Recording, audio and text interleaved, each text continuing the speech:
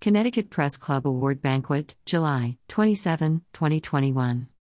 In all my days, I've arrived late, on time, but never early for a function. When my daughter, her godmother, who is my best friend, and I arrived for the Connecticut Press Club, CPC, Awards Banquet, we had 20 minutes to burn before the banquet started. Last week, I wrote about my surprise when I realized I won the 2020 CPC second place for my blog post. After some arm twisting from my daughter, I agreed to attend the awards banquet.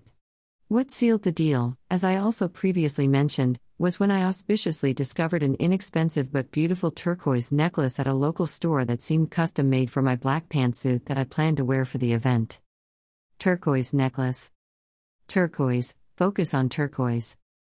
I know this is a non-traditional mantra, but repeating these 4 words helped me release most of my anxiety and PTSD symptoms on the day of the event. In my mind, all the negative, black thoughts were switched out. In their place rolled out a mellow turquoise, the color of a New Mexico sky, moments after sunrise, very much akin to many of the photos that my friend's sister and shoots. What I am now aware of, that I was unaware of before, is that individuals suffering from mental health challenges cannot employ a mantra to slay their demon minds. Their demon minds slay them. For my son, this meant, outside of his work week, total isolation. I remember shortly before our family tragedy, I tried to help a close friend who was undergoing a tremendous amount of anxiety. I advised her to incorporate self-talk into her daily routine. Frustrated, she replied, yelling, "Self-talk doesn't work for me." It was the first time that I started to comprehend the extent of individual variations of mental illness. Still, slaying my private demons decades ago, I fell into the group of positive psychology proponents. I believe that if you incorporate strategies like self-talk, mantras, positive affirmations, and the like, it can help turn on a fluorescent light inside a darkened mindset. Attitude adjustment was the core belief. Now I know, you have to deal with mental illness before dealing with the attitude.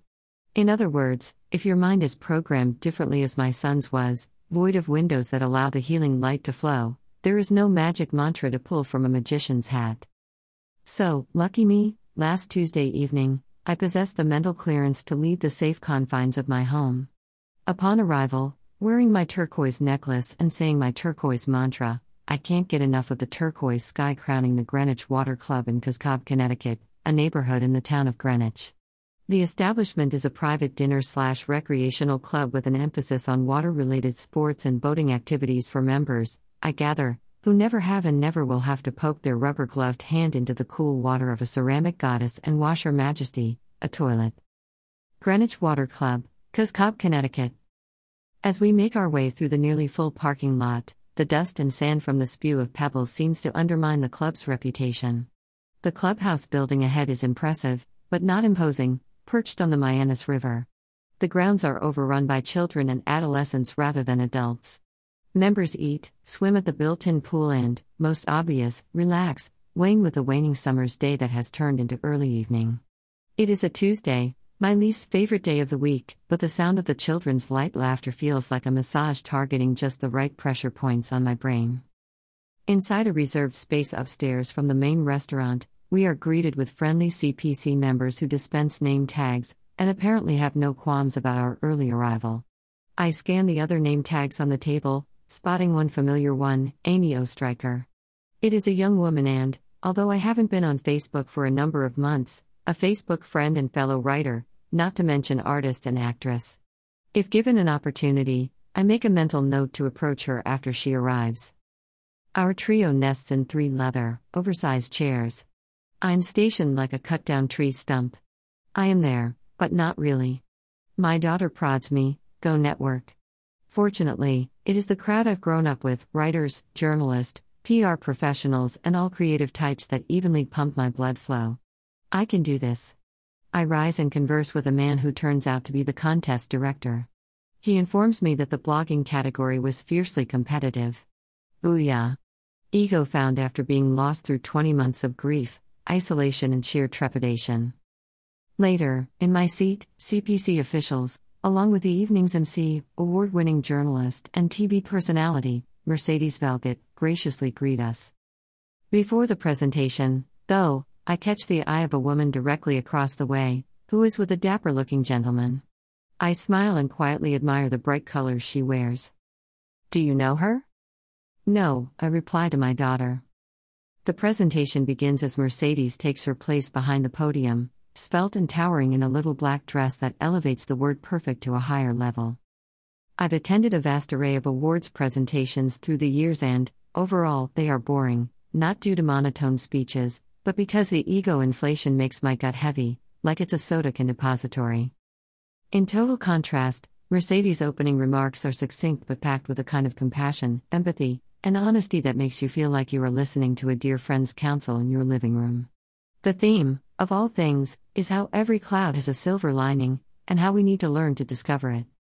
She goes on to elucidate the many COVID-19 challenges of the prior year and how our world suffered in the eye of death, illness, and separation.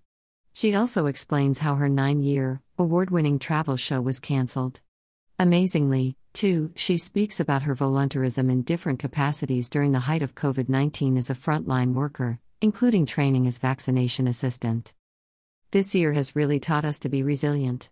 It's taught us how to pivot. It's taught us how to be grateful for each and every day. In addition, she credits prayer and spiritual strength to persevere through all of life's challenges. And adds, here's to all of you, your talents in finding beauty in the human spirit through your pens. Keep writing and keep looking for your silver linings. I am blown over by her loving kindness, and if the mind demons kidnapped me, instead of sitting in this lovely room with an extraordinary group of people, I would be alone in my bedroom faced with a 3D movie screen in the maniac projection room of my mind in morbid reflection of things best forgotten. As if listening to the awesome speaker and watching other award recipients claim prizes wasn't enough, when the award is announced for Amy Oestreicher, Mercedes informs the crowd that the recipient's parents are present to accept the posthumous award for their daughter. Posthumous award? How can Amy be dead? She was so young, talented, intent on living. Question your thinking. I remember one of Mercedes' suggestions during her opening remarks. Question your thinking. Self-centered was I to think I would be the one and only griever among the group. The one and only pain-ridden person. Immediately, after the ceremony, I offer my condolences to Amy's parents whose daughter died at the age of 34 from medical complications only 4 months prior. The grieving dad, it is obvious, is the mom's anchor. Mom is a ball of fire. In spite of living through out-of-order death, the mom is an optimist. Her mission is to spend her life honoring Amy's memory. The mom's positivity is contagious and my faith-o-meter brims over. My brilliant daughter advises me that I should mirror the grieving mom's optimism. She winks her eye when she asks, confidently, what are the odds of you meeting her and her husband on the same night you win an award? I nod my head. Is it coincidence or fate? Looking back, the entire evening is lifted high in my memory by a faith muscle, fueled by the encouragement and support of my blogging community, thank you all, and my close friends and, of course, propelled by my Spitfire daughter. Me. Connecticut Press Club Award Banquet, July 27, 2021. To sum it up, I recall a well-known mantra that is intended to help anxiety, Soham, meaning I am that or I am the universe. The idea reinforces the knowledge that I am one tiny brushstroke in a massive piece of artwork, a mixed media collage of life. The awards banquet last Tuesday is significant in my life because it reminds me of my insignificance. It reminds me how I can comfortably take a seat in the arena of life because whether we are in Coscob, Connecticut, or Canton, Ohio, or south of the Congo River, there is a designated space for every one of us if we are wired properly to see it. I'm reminded, too, that no matter how stationary I am at any given moment, time is fleeting. Nothing remains the same. Everything is temporary. One day we are there, sitting. The next day, poof. We disappear.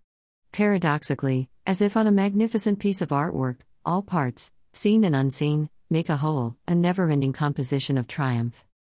It is all there is and ever will be. Right now as my own life fleets by, I can't stop time, but I don't have to wait until it is too late to say and claim it, I am that. Faith muscle.